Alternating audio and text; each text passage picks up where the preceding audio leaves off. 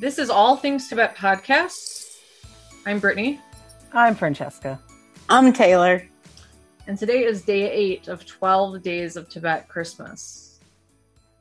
What are we talking about today, Taylor? We are talking about season 2, episode 9. That scene. Yeah. Oh, are we talking about... and props. Brittany reaches into her very blurry background. Hold on, I'm going to turn this off. Are we talking about this scene? That's we the scene we're talking are. About. One of the only times that let's put this on the timeline. A picture of Just that picture. Hold on. Let me screenshot it.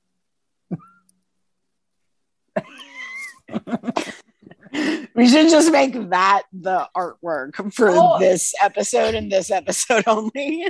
And I should have shown this one when we did. Anyways, proceed.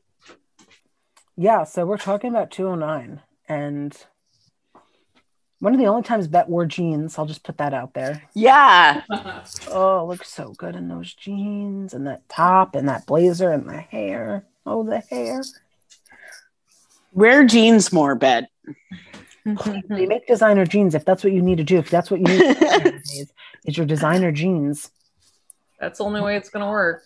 Kamala Harris wears jeans, Bet. It's okay. Exactly. Where do you even begin? They're putting groceries away, and all of a sudden they get horny.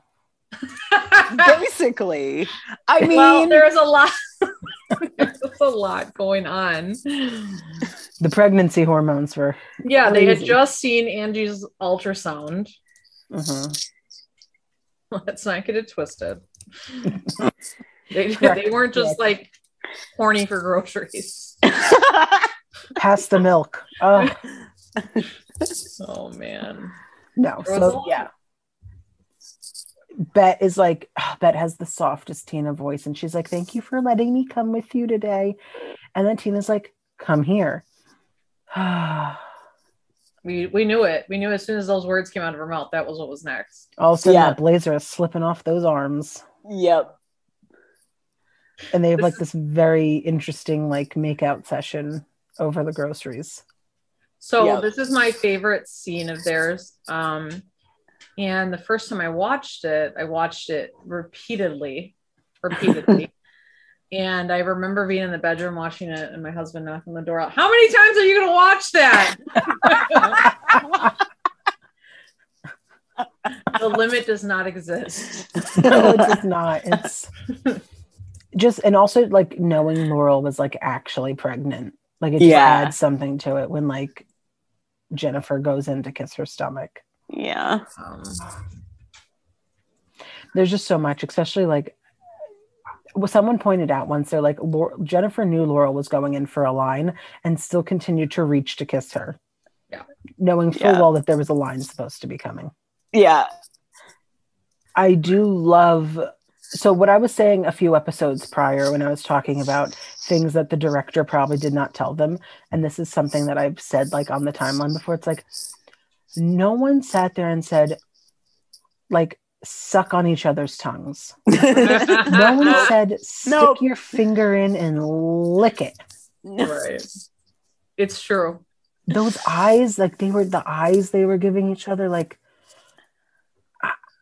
I was in shock when I found out these were two straight women. I was truly, truly shocked. It's like how the face that they're looking at each other with those eyes, that burning passion. Same thing from elevator scene when Bet's staring up at Tina. It's that same look of like that. It's like they're high on each other. Always. And then like Tina doing whatever she was doing with her hands on Bet. We got their back. Oh yeah. Yep. Just everything about that scene. It gives us so much. Yeah. The one thing I will say is Laura looks at the camera. Really? Yes. And I've talked to Celine about this. Laura looks at the camera and it bothers me. When she's laying on top of Bet and she's dragging her hand down, her eye kind of looks up. I have seen that, yeah. Right when the camera hits center, also during the elevator scene, she tracks the camera during the elevator scene as well, and I can't unsee it. And I'm sorry that I brought it up to everyone, and I hope you don't go and try to find it because you will never unsee it. And I feel like she's making eye contact with me, and I'm like, we don't need to make eye contact right now. Like, let me enjoy what I'm enjoying. Yeah, leave it be. I haven't seen it in the elevator scene. I've seen it in if you write in the elevator scene, maybe I'm going crazy, but like I feel like I just see it all the time. She like slightly turns her head, and I'm like, it's just a great. And I will admit, like pregnant women, I think it's beautiful, but it kind of like freaks me out. Like, I think it's pregnancy scares me. So then knowing that Laurel was actually pregnant, it kind of weirded me out a little bit. Sure. Knowing that like she was actually pregnant and then like having all these scenes. But now like a year later from watching all of it, I'm like way more comfortable with it and enjoy it way more. And I think it's very empowering and beautiful. But I will say at first I was a little freaked out. And I will say Helena really freaked me out because of the pregnancy fetish. Like that really bothered. Like it made me very uncomfortable. And I think it made me very uncomfortable because I know women who have been like harassed by men who have a pregnancy fetish while they were pregnant. And so I hear their stories and I'm like, oh, that's just so disturbing. Well, you know, I know people feel a certain way about Helena and Tina, but Taylor and I both have a special place in our heart for them. So no, I do now. Now I do. Really? No, I do, but I just have that problem with like the pregnancy fetish. That's about it. No, I get it. Yeah, I think can get that. Like, I think even on my maybe first time through, I felt like that a little bit. And then like hearing how good it was for Laurel, I think was when I was like, all right, yeah, like I'm on board with this. Like, yeah. And then obviously experience. Yeah. And then obviously seeing too, like what kind of character Helena grew into. And, you know, like obviously if she had just been like the female fuckboy and just like pieced out after that, I would have been like, cool, gross. But like because she like grew into something bigger than that, I was like, all right, you know what? So you have some weird kinks, like you do you, Helena. Exactly. I'm not kink shaming. I just think it's weird when the kink involves a woman being pregnant. Not shaming, but it's just a little. No, it's weird when you harass a woman. Yes. Who is pregnant and who does not want that to be a part of her sex life. Yes.